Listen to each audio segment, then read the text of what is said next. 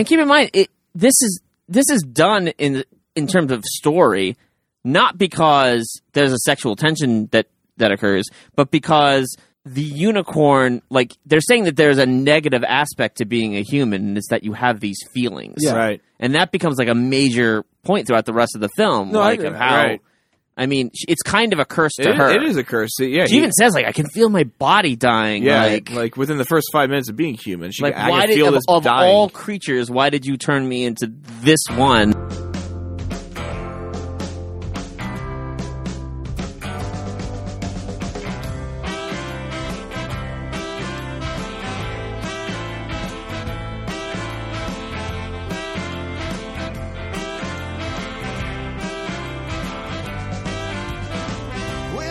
That's Till the Words Run Out by singer-songwriter Josh Nolan off his album Fair City Lights, which you can purchase off iTunes. Find a link in our show notes.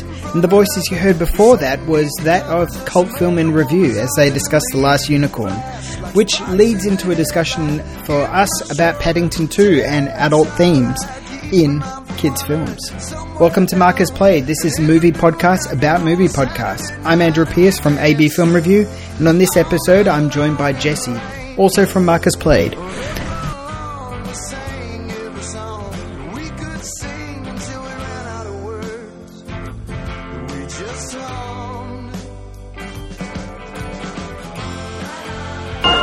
the Gruber? Oh, what's this? Ah, This is London. it's wonderful. Aunt Lucy always dreamed of coming to London. If she saw this, it would be like she were finally here. Aunt Lucy! Oh, Paddington. This is perfect. We're here, I'm Andrew, you're Jesse. Welcome everybody to Marcus Played, and we're here to talk about adult things in kids' films, or like kind of like adult themes or adult issues or topics that appear in kids' films and are a little bit unexpected in a lot of ways. And we're tying this in with the release of Paddington 2, which I was a huge fan of the first Paddington, and I absolutely love the second Paddington a lot. I think it's a really fantastic film. It's even better than the first film. And, you know, the core theme of Paddington, which I learned a little bit of the history of the Paddington Bear, which I'll go into in a little bit. The core theme of him is he is a refugee who's come to London essentially seeking a better life, a safer life. And that's kind of like it's a pretty big, dark theme to stick it in the core element of a kids' film. Now, you watched this recently for the first time. Did you find that particular element worked for the film or the story or telling of it? And did it come in the way of possibly an adult's appreciation of the film or a kid's appreciation of the film? I think it worked extremely well, and adults will definitely very much appreciate it. I know I did, especially seeing it the first time. And one of the things that I really enjoy about having adult themes in children's films is you grow up with, I don't know, that little piece of information that kind of makes your soul whole, especially if it's a compassionate theme, like a lesson that you learn how to accept someone who's different or overcome adversity or, you know, keep trying regardless of the outcome, that sort of thing. You know, if it's in a beloved childhood movie and you just grow up with it, that theme evolves and grows with you. So I think it's really important to have adult themes in children's films. And this one, you know, my kids really, really liked Paddington when I showed it to them. And I don't think that they fully understood or got, you know, the darker theme, but I look forward to them growing with it because they definitely want to watch it again. Yeah, it's like, like when we're kids, we watch films and we see them and we're like, oh, it's just a fun little film. You know, it was entertaining and stuff like that. And when you grow up and you rewatch it and you revisit it, like I remember, you know, this would probably say a lot about me, but nonetheless, I remember absolutely loving Return to Oz as a kid and really enjoying it a lot. And then as an adult, you rewatch it and you see like the shock machine that is used for Dorothy, and it's got this, like, the doctor literally stands there and says, look, these are its two eyes and it's got this smiling face and we're just going to give you a little, you know, it's going to tickle you with this this electricity essentially. And it's like, as a kid, you think, nothing of it. And then as an adult, I was like, oh my god, like she's getting shock therapy. It's madness. It's crazy. So these duality things, it's a real fine line that you've got to really kind of navigate, I guess, and make it work. I don't have kids, but you do have kids. So how often do you interact with these kinds of films and find, like, what is the kind of film that you think would be like, this is too much, you're putting too much adult stuff in a kid's film? Well, I'm sure a lot of people will disagree with me. I actually very much like showing them, my Bluth collection. It's like, here, be traumatized the rest of your life and watch the beautiful animation of Don Bluth. But I think it's really important to teach children lessons as children that will pay off when you're an adult. I feel like having that information very gently ingrained into you. You know what I mean? It's like just kind of set your moral compass a little bit, from the get-go. And a lot of the time that has to do with adult themes.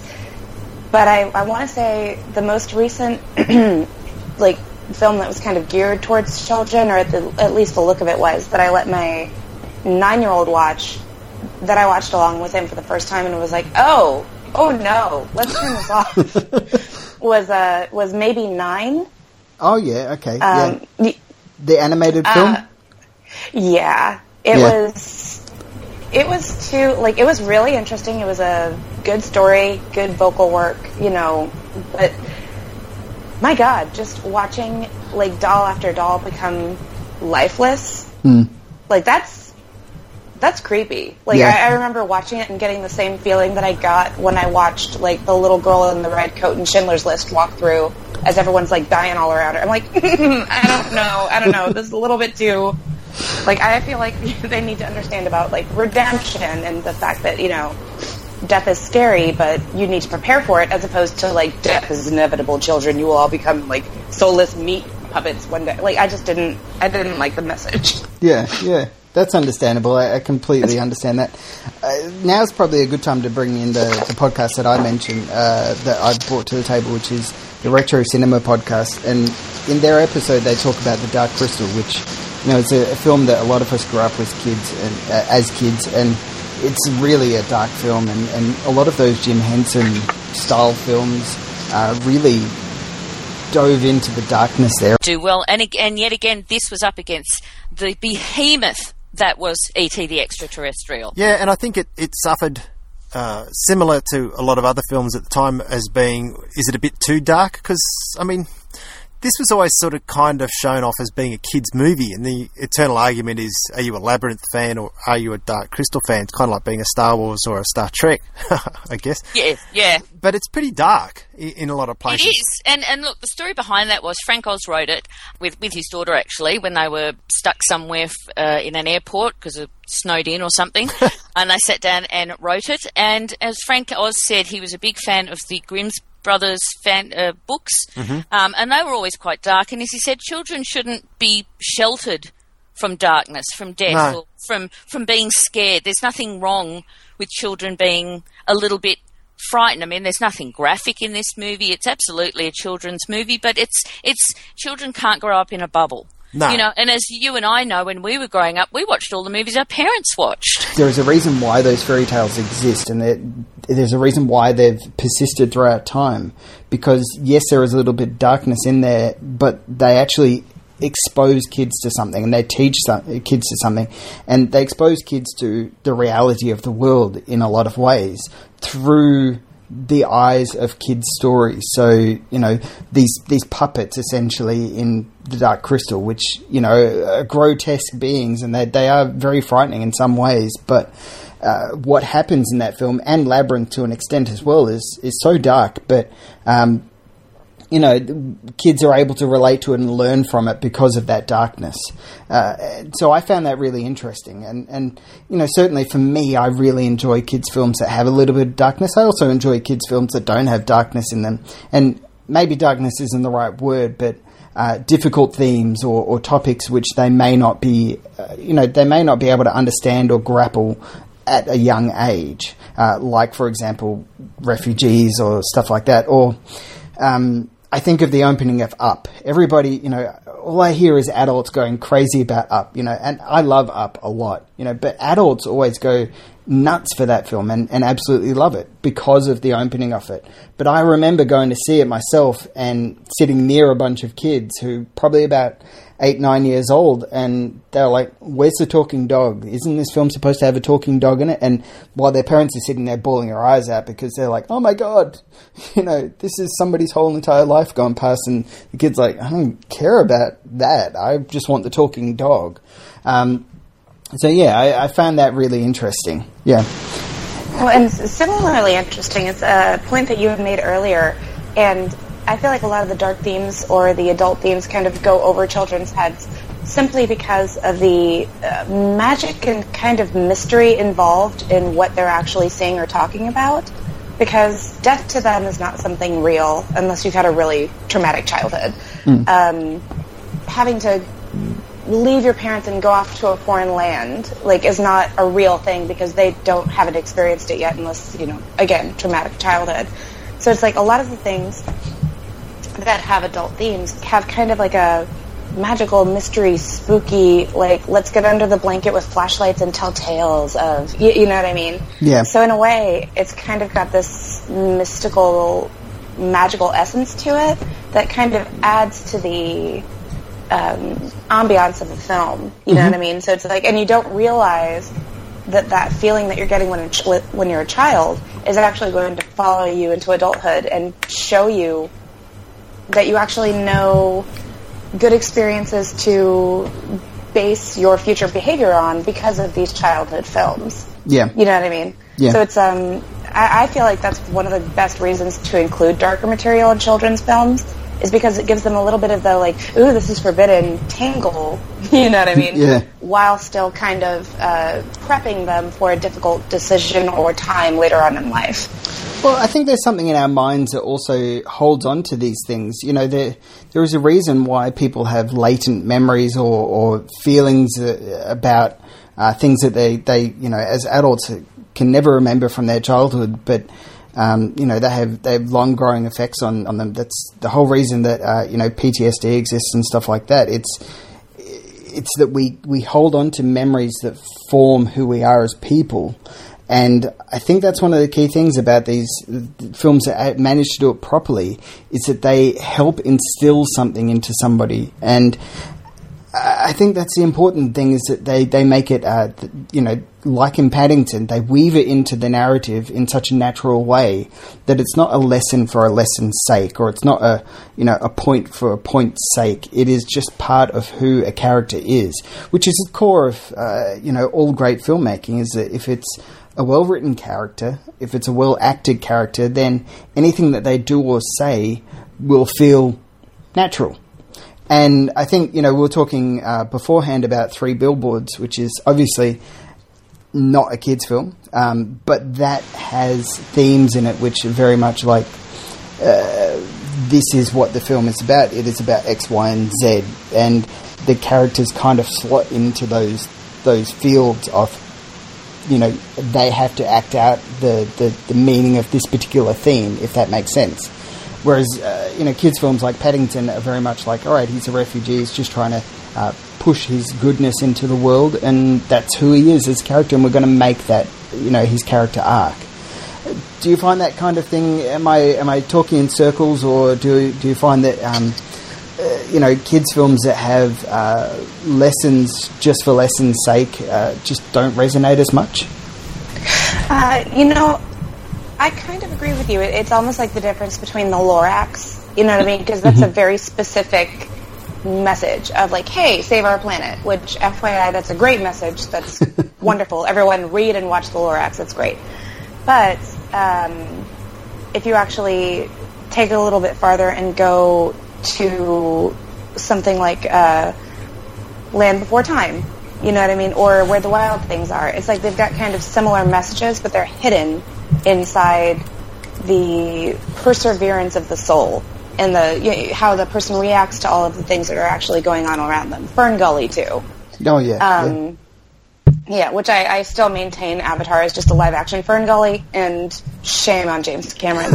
But But what you were talking about insofar as, lessons being just kind of intrinsic to a character, I immediately thought of one of my absolute favorite, well, it is my favorite Disney movie, and that's The Hunchback of Notre Dame. Right, yeah. And, there are very obvious lessons there. Don't be sexist. Don't be a bigot. Don't shy away from people who are different than you. Always persevere, regardless of whether or not you're winning, that kind of stuff. But if you actually, step back and take a look at the character of Quasimodo, the fact that I think the reason why it's one of my favorite Disney movies is that he himself does not get a happy ending. Other than the fact that, Frollo's gone, who, by the way, is the most viciously evil Disney villain of all time. Fight me. But he doesn't get the girl. Yeah. You know what I mean? And just, not only does he not get the girl, but she fully goes with another person. And that can breed, that and, the fact that he's disfigured and deformed, he could be very, very bitter, and he could turn into a villain himself. He could use these things to kind of fuel villainy. But instead, he uses them to fuel friendship and compassion and understanding. And my God, if that's not a lesson for how to live your life, I don't know what is. The perfect ending of a film where, the guy gets the girl and they run off into the sunset kind of thing. And that's not real life. That's not what real life is about. It doesn't happen that way. That's one of the reasons why The Secret of NIMH is still one of my favorite children's movies, and I'll watch it over and over again. Yeah. And that's a film I hadn't seen since I was a kid, but I can remember everything about it. I can remember being devastated as a kid and watching it and just being afraid for all of the characters in that film, and that kind of animation, that kind of storytelling really sticks with you. And for a film which it's got to be at least 25 years since I've seen it, that still I can remember everything that goes in it, and Fievel Goes West and stuff like that. All of those films, you're just sorry. Oh no, it's alright. They're just they're easy to remember because you have an emotional connection to what's going on. It's so powerful in that way. Do you know that was Jimmy Stewart doing Wiley Burp? Yeah, and it's crazy as well. I don't know. When I grew up and I recognised who he was as an actor and really dove into his work, this sounds really selfish, but just like with Audrey Hepburn as well, I was so glad that I was alive on this earth at the same time as they were, that I was able to be on this earth at the same time as somebody like Jimmy Stewart, who's such a powerful actor, such a great actor.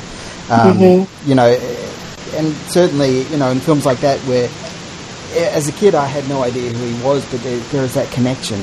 There's that powerful connection, which when you watch them as a kid and then you grow up and you see his adult films, like Vertigo and stuff like that, and you're just like, man, this is... I feel like I've grown up with this person. I've had a connection with them because of the kids' work that they've done, which I think is actually kind of interesting because, I'm a huge fan of the animated films that use nobodies as the voice actors, because as adults we're like, we know that's Charlize Theron, we know that's Matthew McConaughey and stuff like that, we know that that's them, or we can imagine them stand behind a microphone.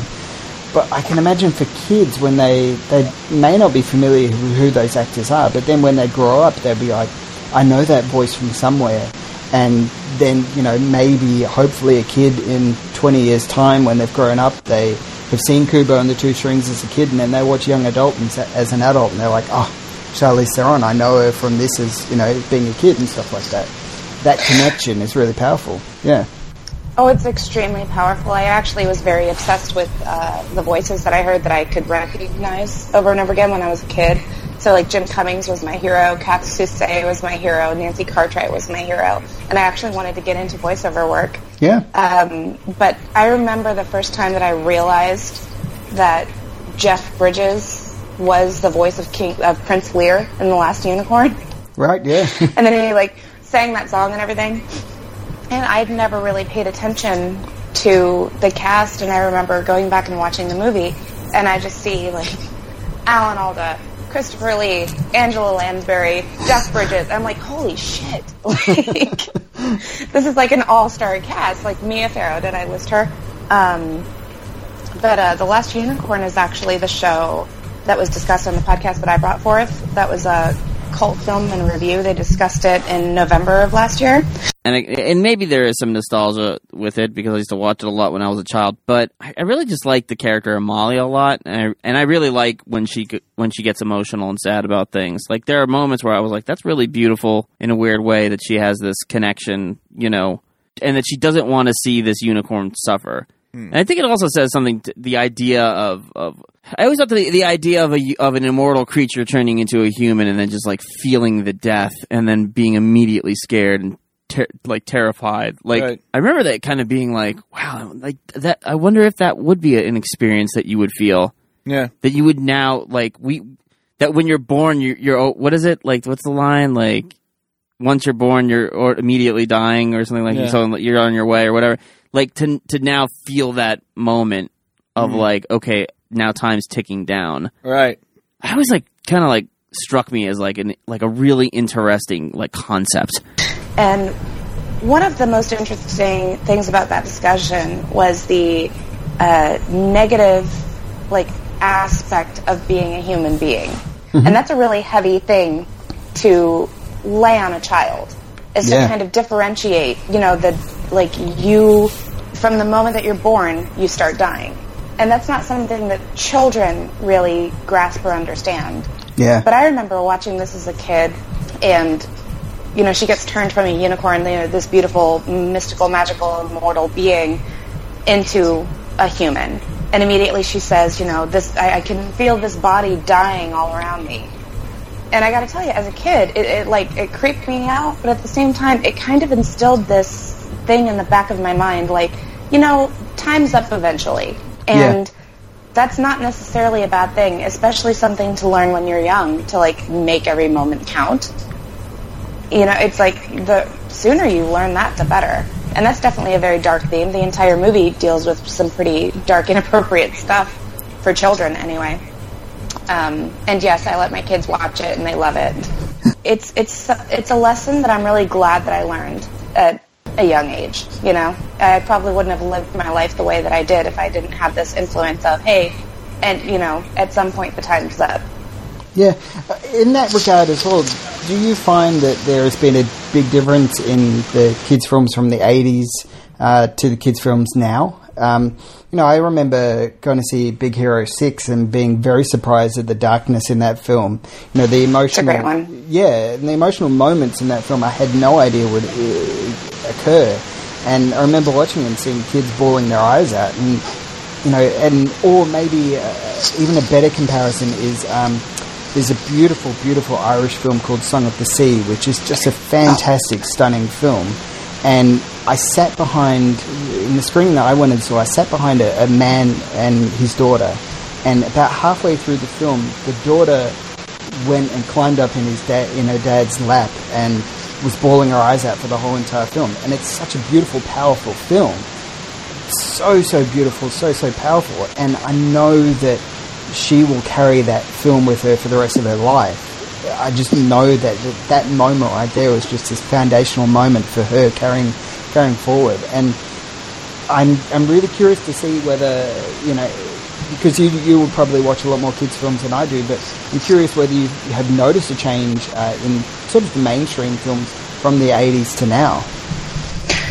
Well, it definitely happens less now, and I think that's because the studios think, like, we gotta, you know, make stuff, you know, happen really, really fast, and it's gotta be colorful, and it's gotta be, like, you know, I don't know, serving the ADHD crowd and all that stuff. It's rare to find a nice, calm, like, well-told structural children's story nowadays, or children's film. They still exist. You know, one of my absolute favorite, I guess it's a franchise now, is How to Train Your Dragon. Oh, yeah. And when we were talking about beautiful CGI, holy shit.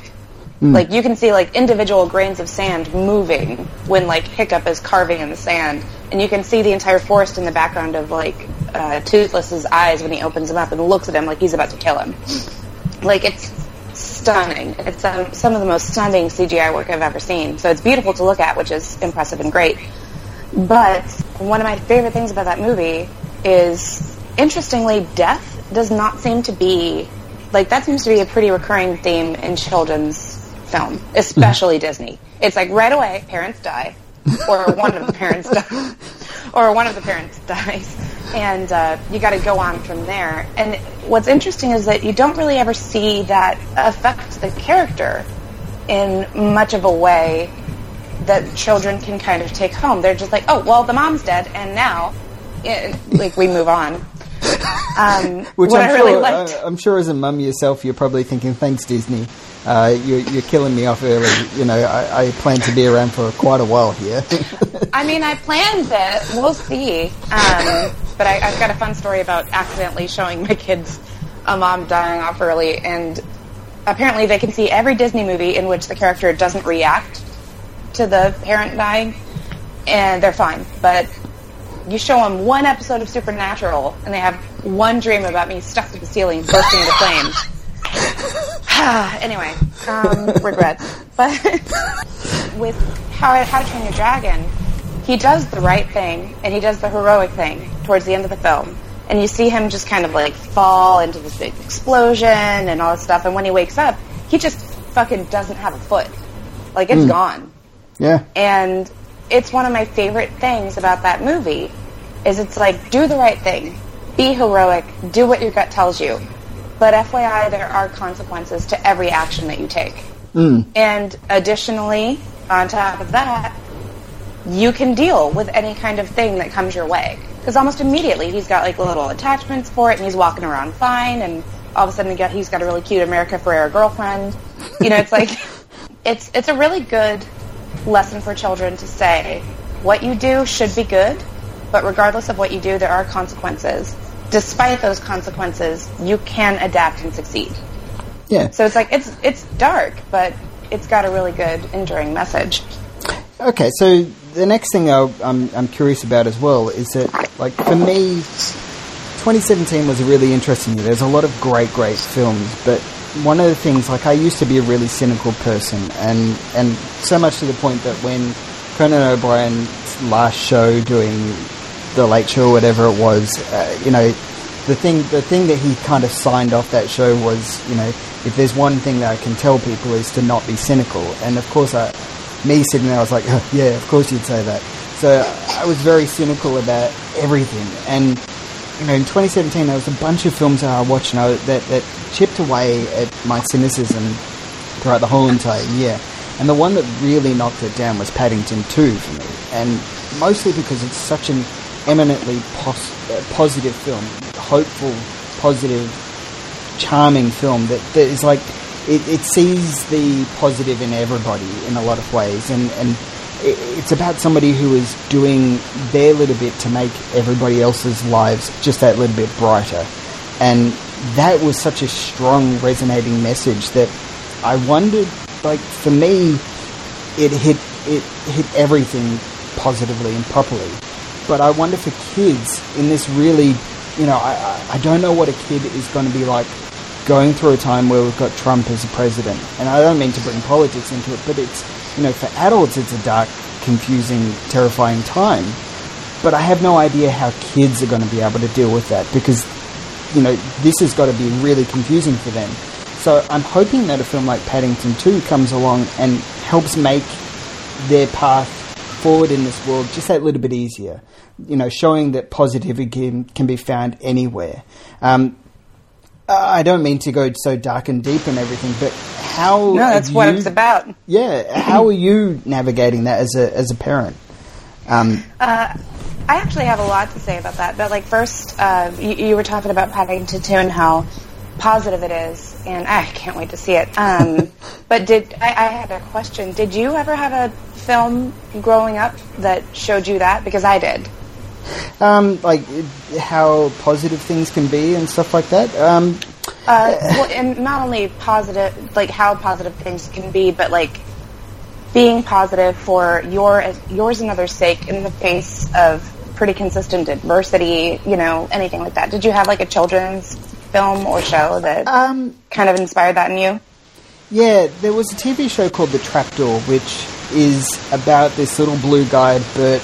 It's a clay animation film, TV show, and it's very short, but I absolutely love it, and I still watch it as an adult. I think it's fantastic. It's this British TV show, and he's this guy who has to feed the thing downstairs, and he's got this little friend, which is a skull called Boney, and it's just about the life that he lives, and kind of like the difficult circle that he has to be within in this castle that he lives in. And it's a fantastic little show because it's very positive. He's always hopeful. He's always looking forward.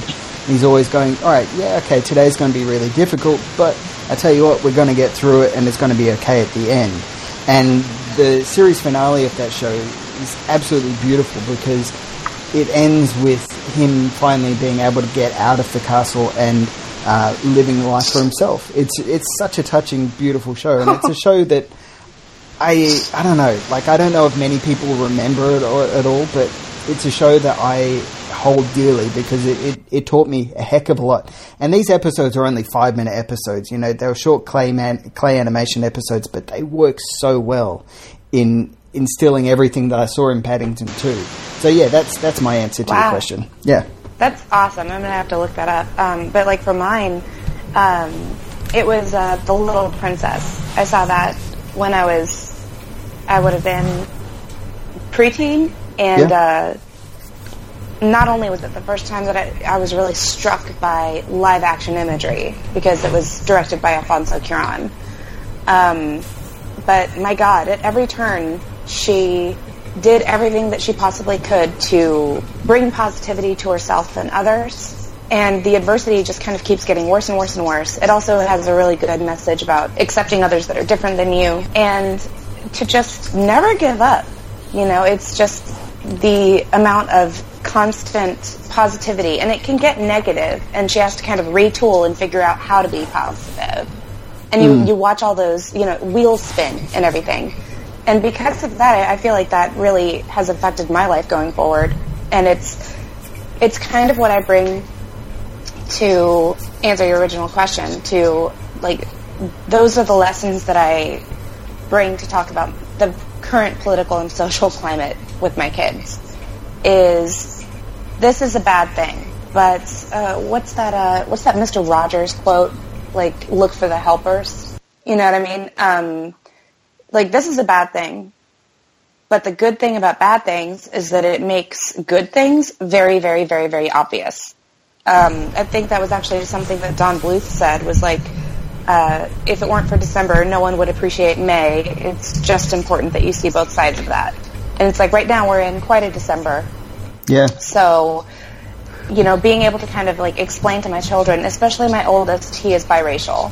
So it's like there's a whole other aspect of it where, you know, he's going to school, and I live in a very red, like, state and town. So he's going to school with people who are like, Barack Obama sucks and he was horrible and Trump's awesome and he's not racist. What are you talking about? And they're saying that to the face of my little 9-year-old who is biracial. And I mean, he came home in tears, and I just held him while he cried for almost an hour, you know, talking to him about how these kids, if their parents told them all their lives that the sky was green, they're not really going to understand that it's blue because they've been, you know, the fact that it's green has been ingrained to them. And I said, that doesn't make them bad people. It just means that they have learned the wrong things. And above all else, I have to teach compassion, understanding, intelligence, and logic. Because if some, you know, I basically said, okay, so who said that he's not racist? And he said, you know, this kid. I was like, okay. So what I'm going to do is I'm going to pull up a couple of articles of things that he said that are actually racist, and I'll write them down for you. And if he says it again, then you can just say, well, he actually said this, this, and this. And if he continues to argue with you, then you just say, I have no interest in talking about this anymore because we're not going to agree, and you walk away. It's like you've got to take the high road. You've got to, because the low road's no kind of way to go. Like, yeah. Would you actually rather be someone who thinks the sky is green, which is incorrect? So yeah, you know, I just kind of teach them that at this point you can look around and you can see the people who think the sky is green, and you can see the people who are actively trying to make the world better, and it's extremely clear. And I can track that all back to learning to see the different sides of things and add positivity to it from The Little Princess. You know what I mean? These are things that, had I not had these adult lessons instilled in me when I was young, I may not have the same moral compass that I do now. And I think it's extremely important for children to be able to have that compass. I agree, and I remember seeing that as a kid as well, and really enjoying it. I thought it was a great film, and certainly a really impressive film. And, it's strange that you mentioned, obviously it's directed by Alfonso Cuarón, but it feels so strange that, I'd completely forgotten that he is a director who's kind of been there in my life throughout my life, and just in the background and unaware that he's telling these kinds of stories. And I find it interesting as well that, kind of like a bizarre companion film to Little Princess is obviously Pan's Labyrinth, which is a adult fairy tale, but it reminds, I think what works so well about Pan's Labyrinth is that it's like Guillermo del Toro is saying to adults, like, all those lessons that you learnt in all those kids' films, don't forget them, and I'm going to present them to you in a film that is packaged to you in the way that you would be able to easily digest, because it's very adult.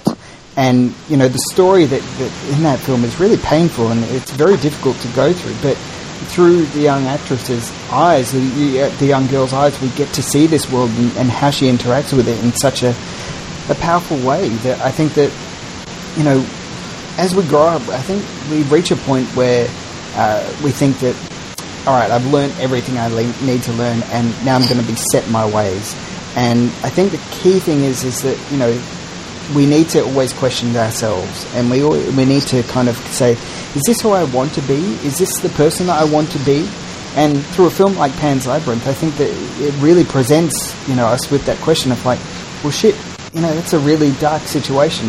What would I do in that situation, and how would I interact with that? So I think that we all need kids' films. We all need, kids' stories and stuff like that. And it's one of the things which really bothered me quite a lot, because I was a huge champion of Paddington when it came out, and it's made me happy to no end that Paddington 2 is currently sitting at like 100 reviews, 100% on Rotten Tomatoes, and it's loved by everybody, because I had a whole bunch of people say to me, oh, how could you like Paddington? It's terrible, it's just a film about, a talking bear. And it's like, yes, look past that.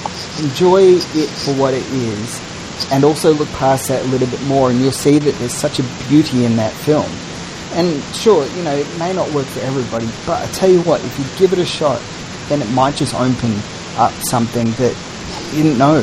And I think that's a hard thing, is that I think a lot of people are going to become cynical, or are going to become, find comfort in darkness. And I'm afraid of that, because I want people to be able to feel hope, feel happy, and that was the whole point of President Obama's running, way back when, was hope, and I hope that through cinema, through kids' films, that at least that still exists.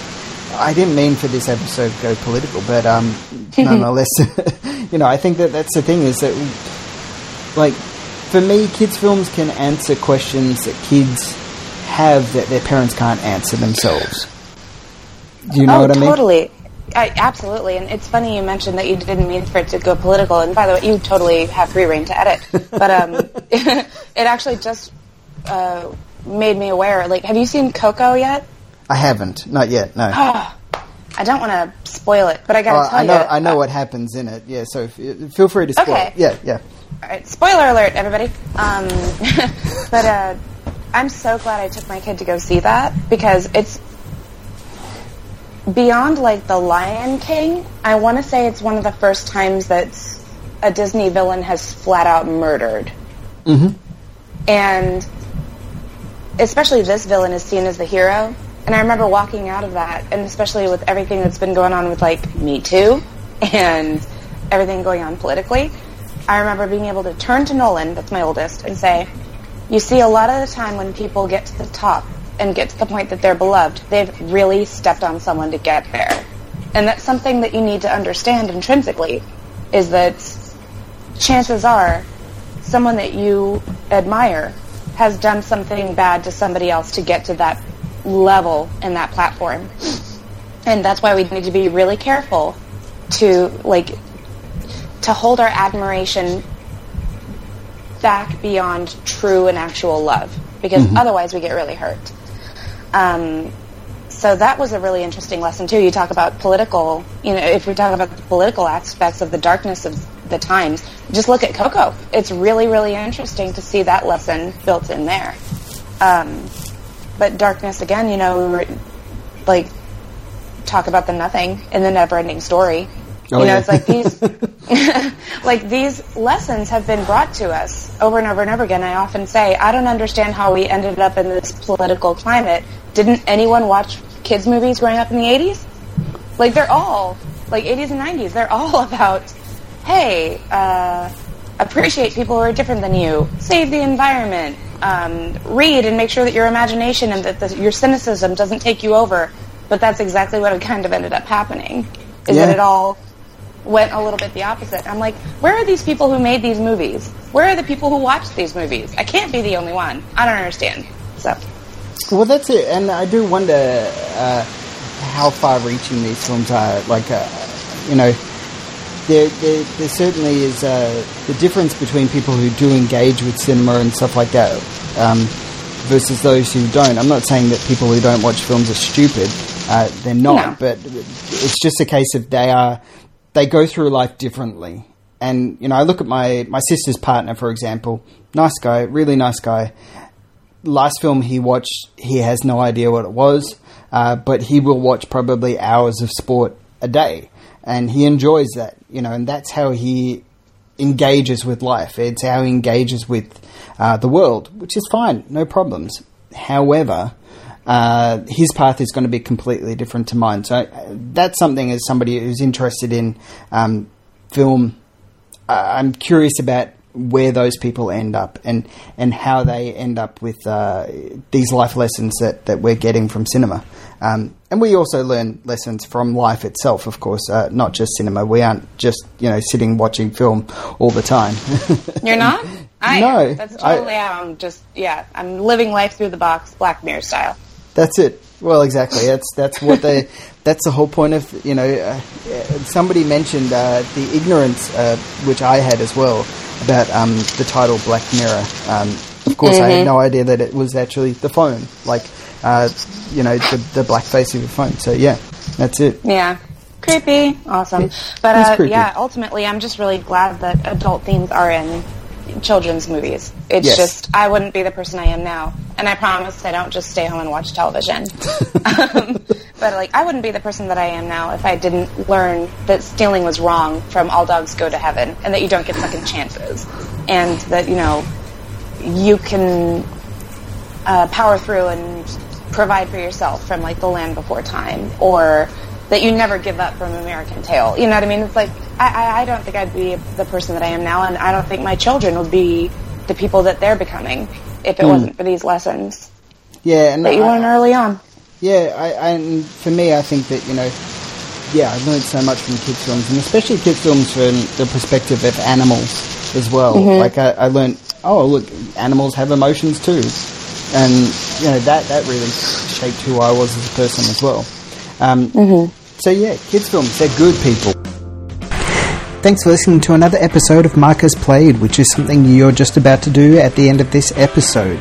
Make sure to listen to the podcasts that we recommend on the show, the Retro Cinema Podcast, as well as Cult Film in Review Podcast. And follow Jesse on Twitter at Search to Find You, and you can follow me at AB Film Review, and you can follow all of us at Marcus Played.